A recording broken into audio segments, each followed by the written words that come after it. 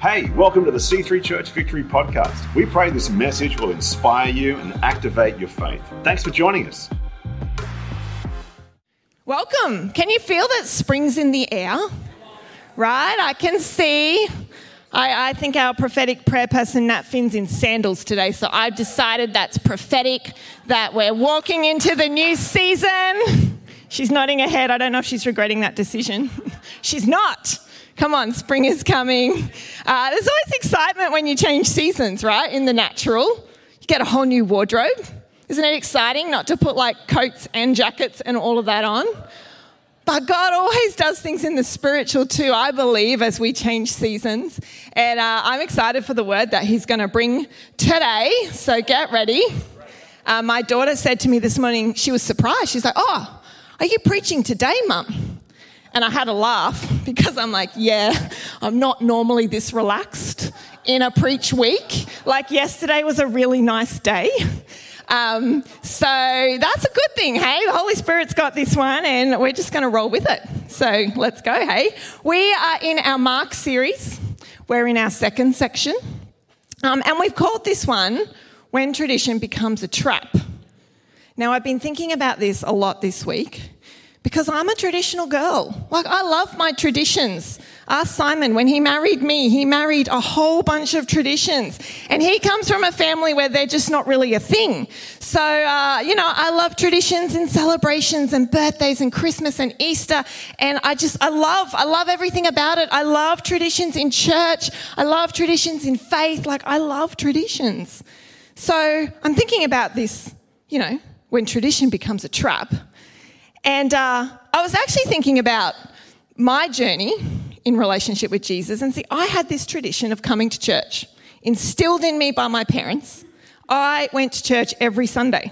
So even when I moved out of home and went to uni, I kept going to church, even though I didn't really have like a personal relationship with Jesus. But it was just what you did on a Sunday. You went to church. And because I went to church, I actually then built my own relationship with Jesus. So that tradition was a really, really good tradition to have. And it's part of my story with Jesus. But the issue, right, would have become if that tradition took the place of my salvation. Right? If I'm relying on that tradition to be a Christian or to know God, that's when, don't lose the when in the title. That's when tradition becomes a trap. And so sometimes we can be people that want to swing the pendulum, right? Pastor Nate spoke about that last week. Actually, maturing in faith is able to hold things in tension. So I just want to encourage us as we're going into this, series. This is not a thing of throwing every tradition out the window. Traditions are good. But when they block us in our relationship with Jesus or seeing what God is doing, that's when they've become a trap, right? And that's when we need to adjust, maybe change our thinking, grow, be flexible. I love that word. Not very often. Be flexible. I'm learning to be flexible. I'm learning to compromise. That's when traditions can become a trap. So let's just keep that in mind. And I think it's really important because that's what we're looking at, particularly in today's passage of Scripture. We are going to see when there's this collision of the old thing with this new thing that God is doing, and because of that, there's a confrontation, right? It's a confrontation in traditions. And we're going to learn today how to respond. That's what the purpose of today's passage, I believe, that's what God's saying to us today through it. How do we respond when God is doing a new thing? Because how we respond is super, super critical. It actually determines whether we end up a part of it or whether we miss it. And if you would like to hear a story about how not to respond to a new thing, then let me fill you in on the wonderful dating world of Simon and Mel Ashley. You might look at an incredible couple with an incredible family.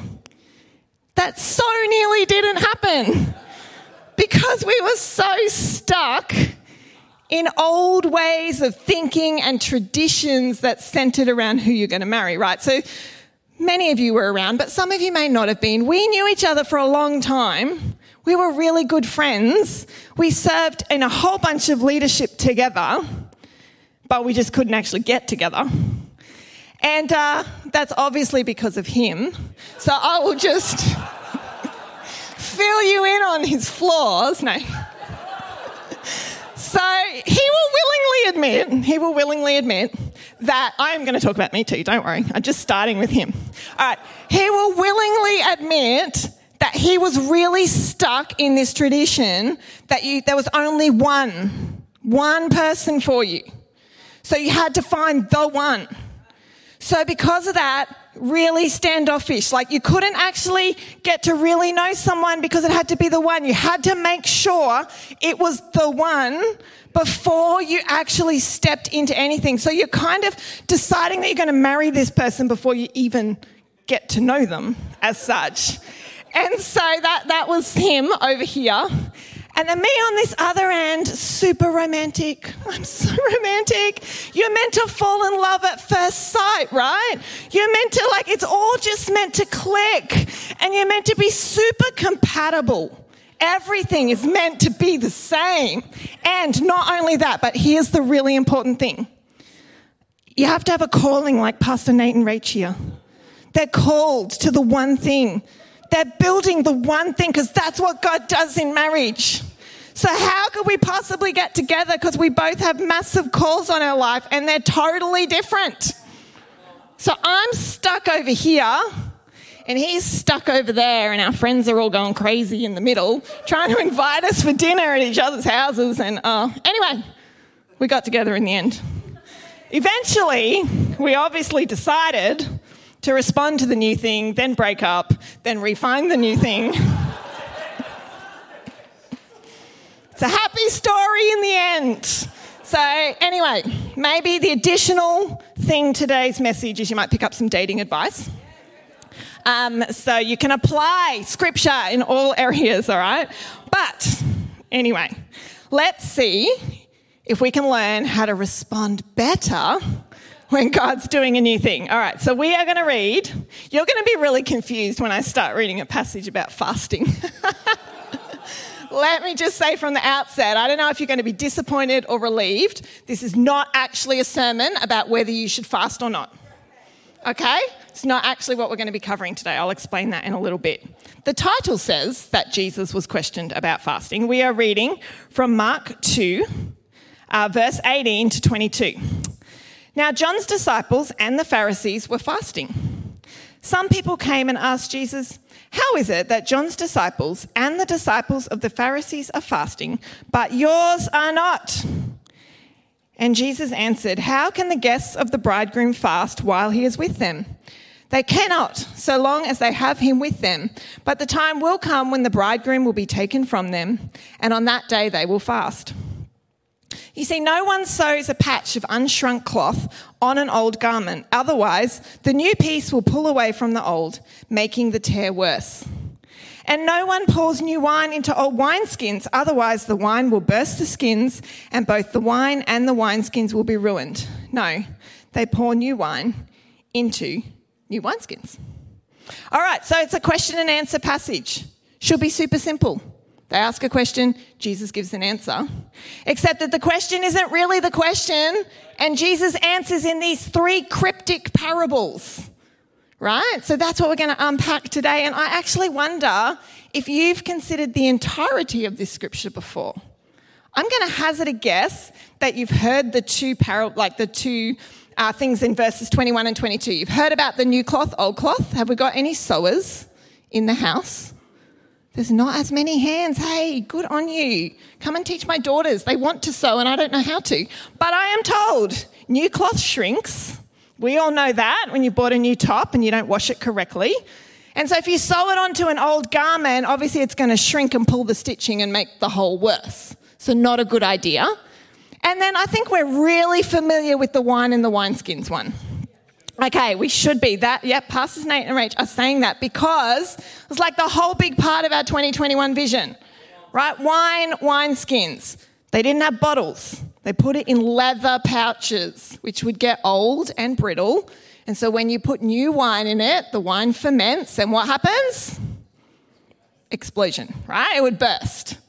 And part of our 2021 vision is that, hey, God is doing a new thing in our church.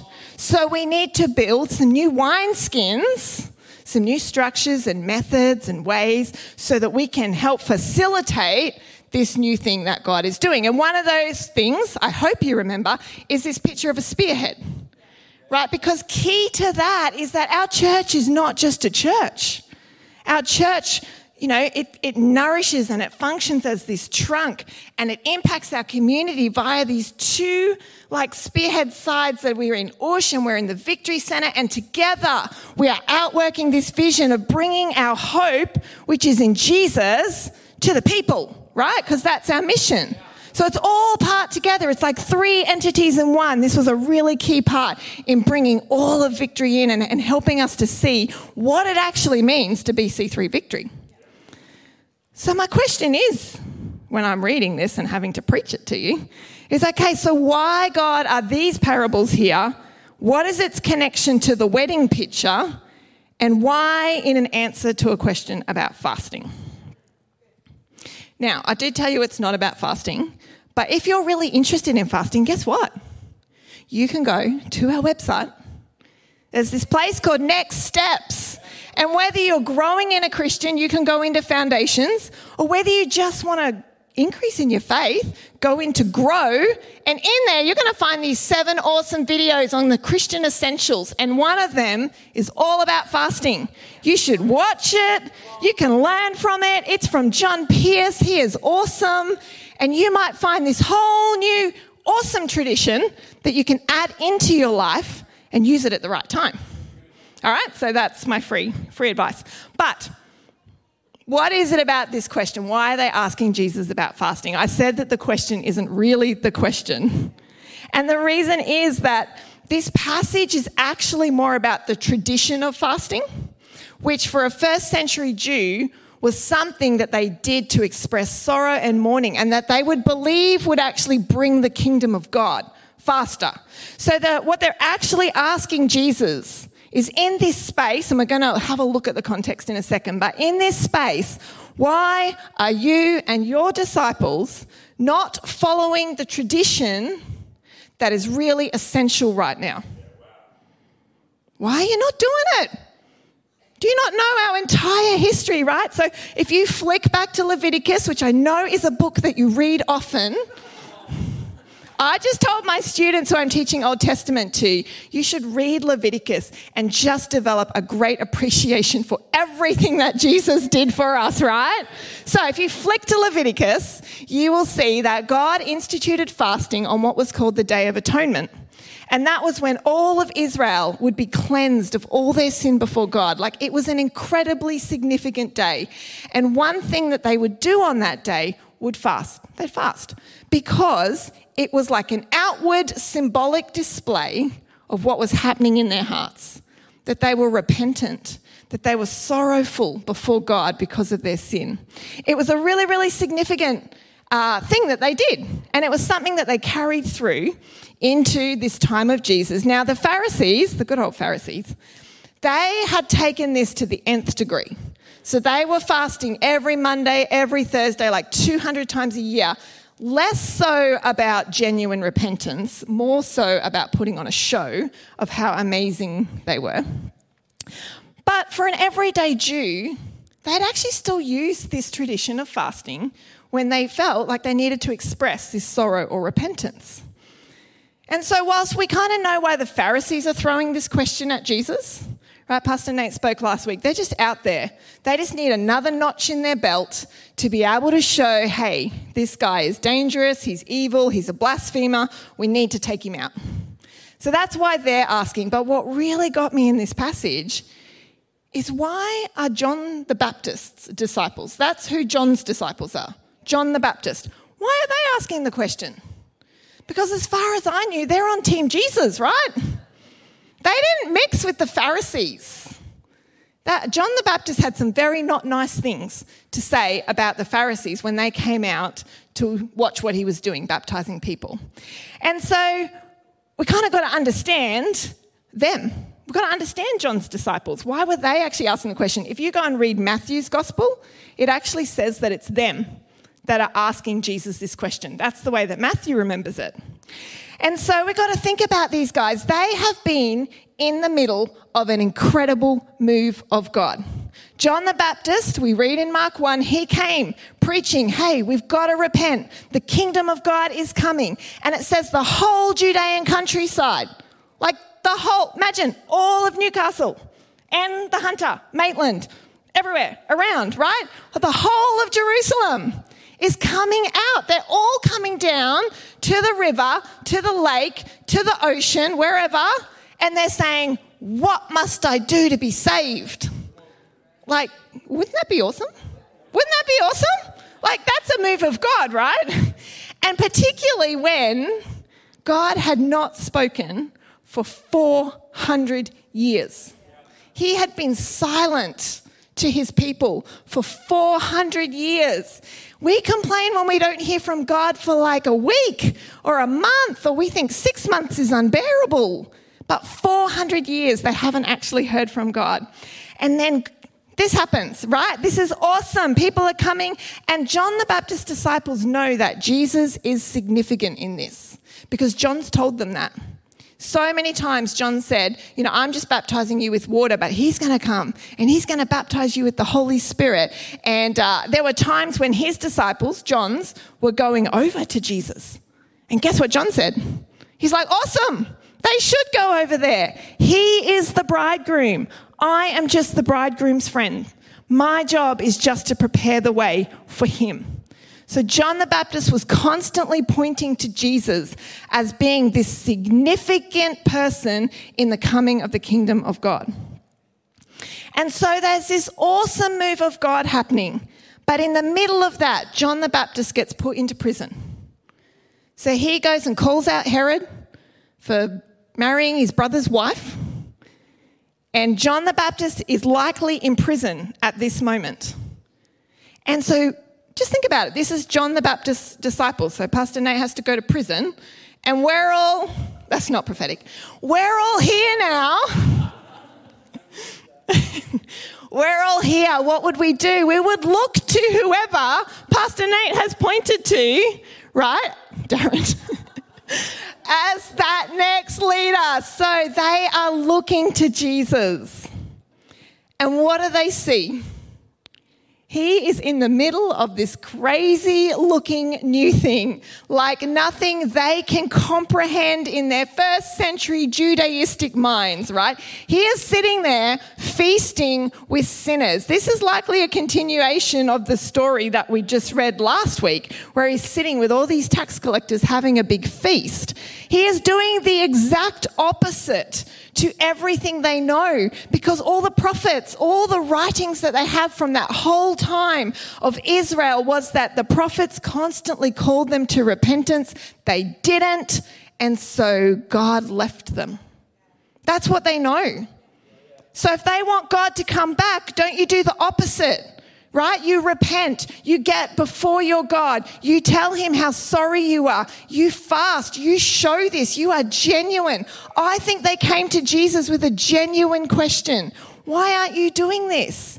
You're the leader. You're the one who's meant to be leading us into this. Why aren't you doing this?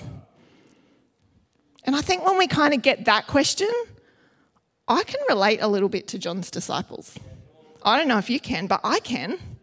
Because the new thing can be really confronting when it seems opposite to all the traditions, to all the religion that we know, to every way that God has moved in the past that worked.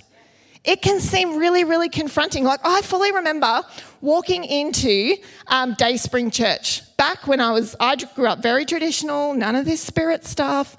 And I walked into Dayspring Church, and it was weird. Like, honestly, I saw expressions of the Spirit that I did not understand. And in my very traditional upbringing, they looked irreverent. And I struggled with that. Because how can you do that in front of a holy God. Like, what is that? I was actually talking to one of my students this week, and she told me an amazing story about what's happening with her sister in Africa. And they also grew up in very traditional church. And a friend had started talking to her about the Holy Spirit. You need to be baptized in the Holy Spirit. And they're like, no, like that's not of God. That's what we know, that's not of God. And anyway, backwards and forwards. Her friend eventually said, look, would you just watch this Derek Prince video on being baptized in the Spirit? So she agreed.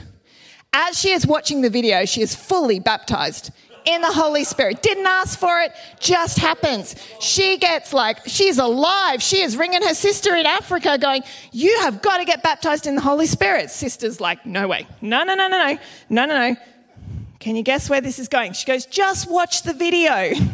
Sends the video to her sister, gets fully baptized in the Holy Spirit watching the video. She gets her husband to watch the video. He gets fully baptized in the Holy Spirit watching the video. At this point, the first sister back here, her husband goes, well, I better watch this video because you're all getting baptized. I just love the Holy Spirit. Who said you could be baptized in the Holy Spirit watching a video of a very old preacher? But do you know what's happened since then? Her sister in Africa, who is not a pastor, just goes around praying for people, and before she even touches them, they are baptized in the Holy Spirit. She has started baptizing people with water. They are coming from everywhere to be saved because there's this move of the Holy Spirit that now she's had to join with a church to set up a church and have a pastor, and that just shouldn't happen. But it does. But initially, it's super confronting, right? It's just different. And so what do we do, right? I'm just filling you in. We are going to get confronted by some very new things in this church.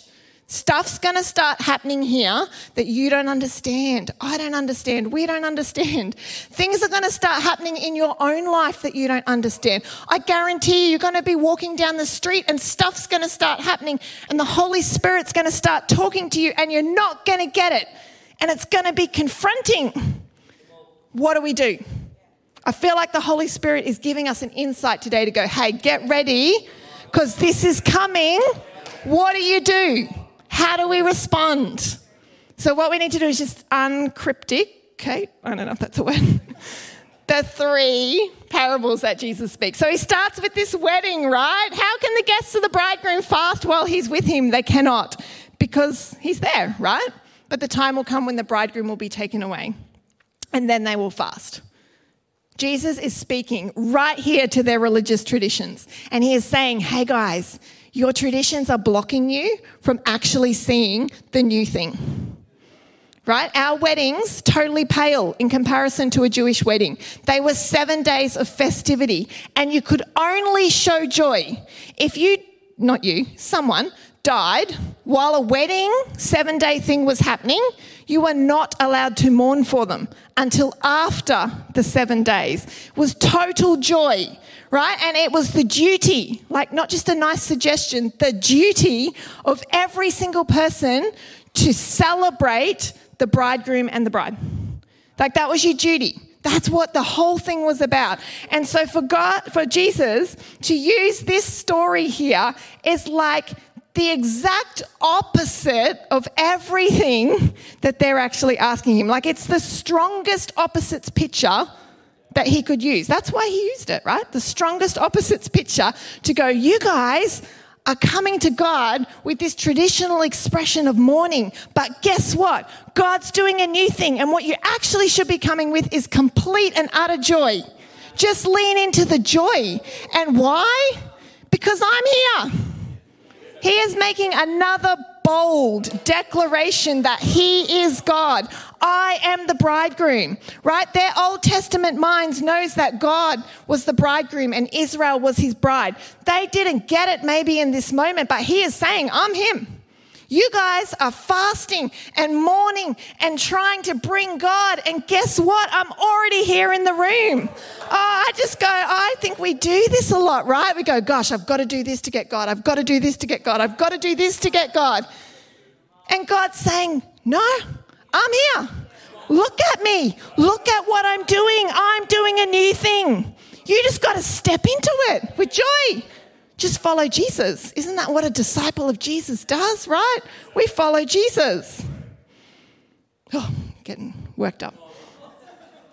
I think Jesus is saying to them, the tradition that you have doesn't actually fit my new expression. So you've got to let go of that tradition. Not forever, because he doesn't say never fast again. He actually says, no, there will come a time when the bridegroom will be taken away and then they will fast. And we know that actually relates to the crucifixion because it's a violent taking away in the language, right? He says, no, there's going to be a time when they're fasting. It's just not now. And what I love about this and what I feel like the Holy Spirit is saying to us is Jesus' response is not a condemnation for them. It is an invitation. It is an invitation for them to see that the very thing that they are looking for is right in front of them, and all they have to do is join it. Jesus is saying, you guys are looking for the old thing. You want the temple to be restored, but I have this whole new plan where I'm going to have temples of the Holy Spirit in the midst of my people, like God's saving presence. This was so staggeringly different. I can kind of understand why they weren't getting it, right?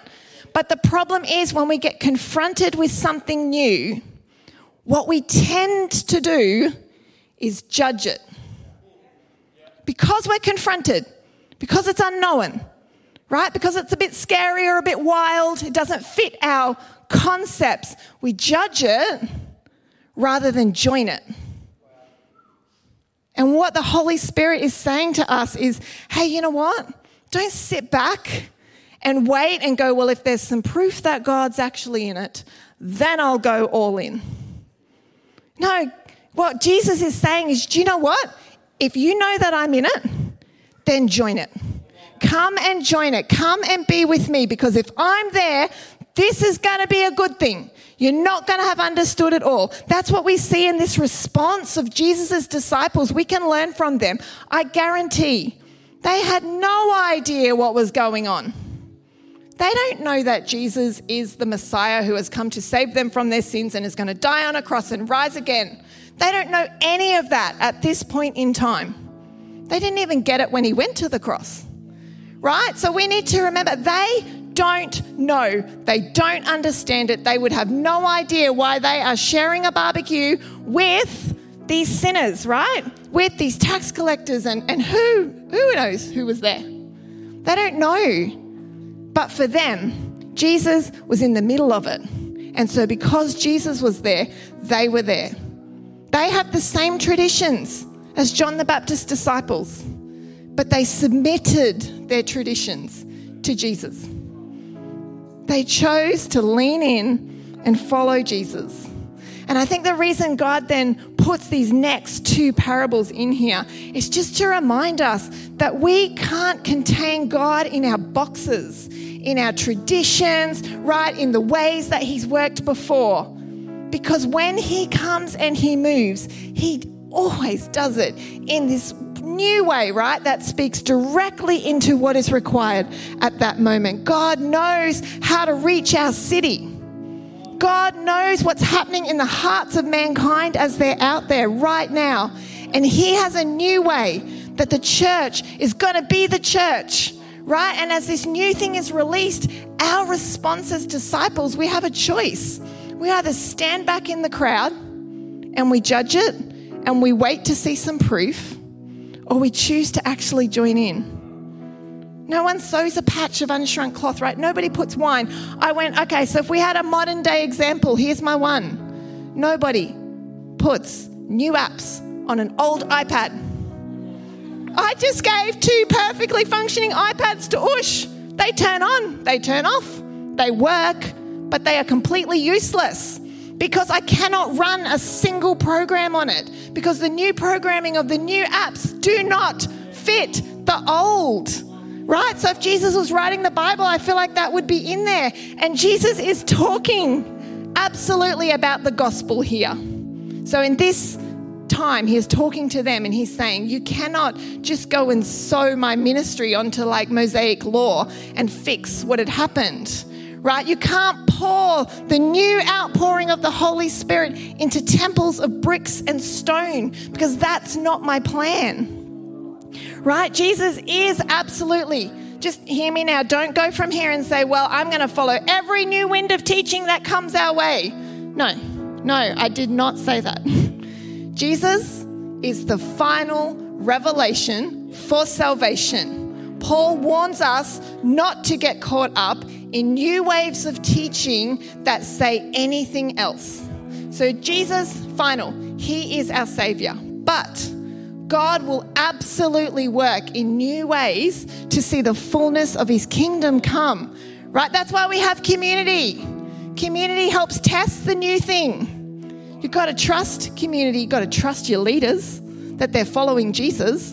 And so when they say, this is where we see Jesus, even if it's a bit confronting and it doesn't make sense, right? We respond. We choose to join Jesus in the middle because we trust him. That's what we do when our traditions don't seem to fit this new thing that God's doing.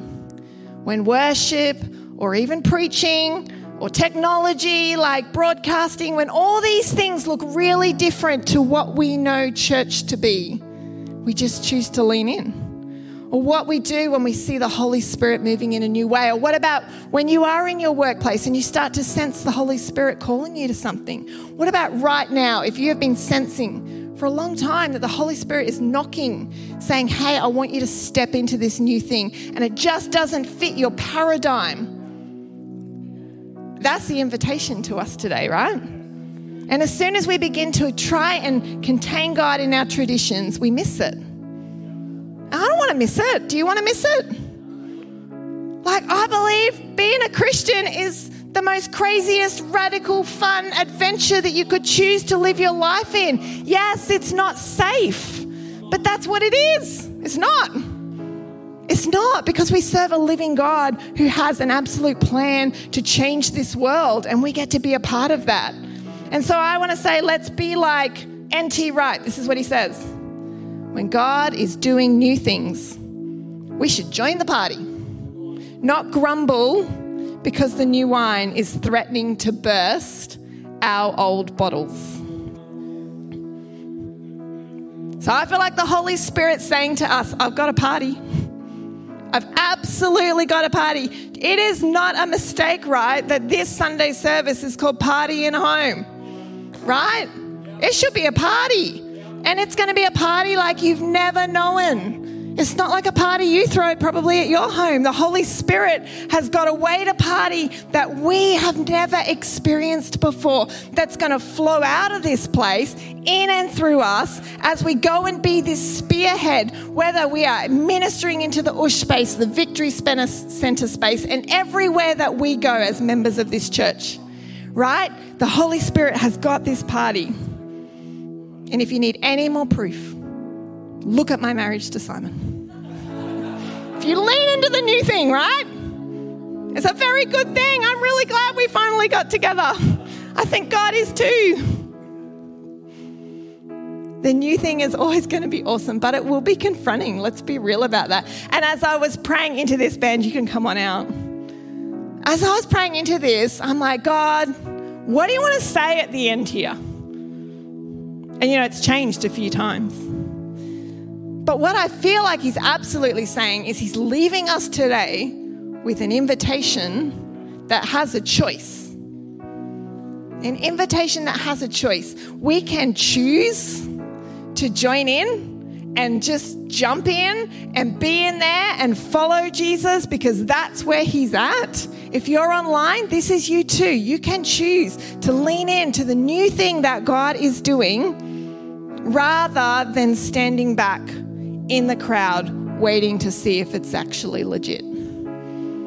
Or maybe being too confronted that we're just not quite willing to lay down. Thanks for making time to hear this message today. We encourage you to connect with us by heading to c3victory.org.au.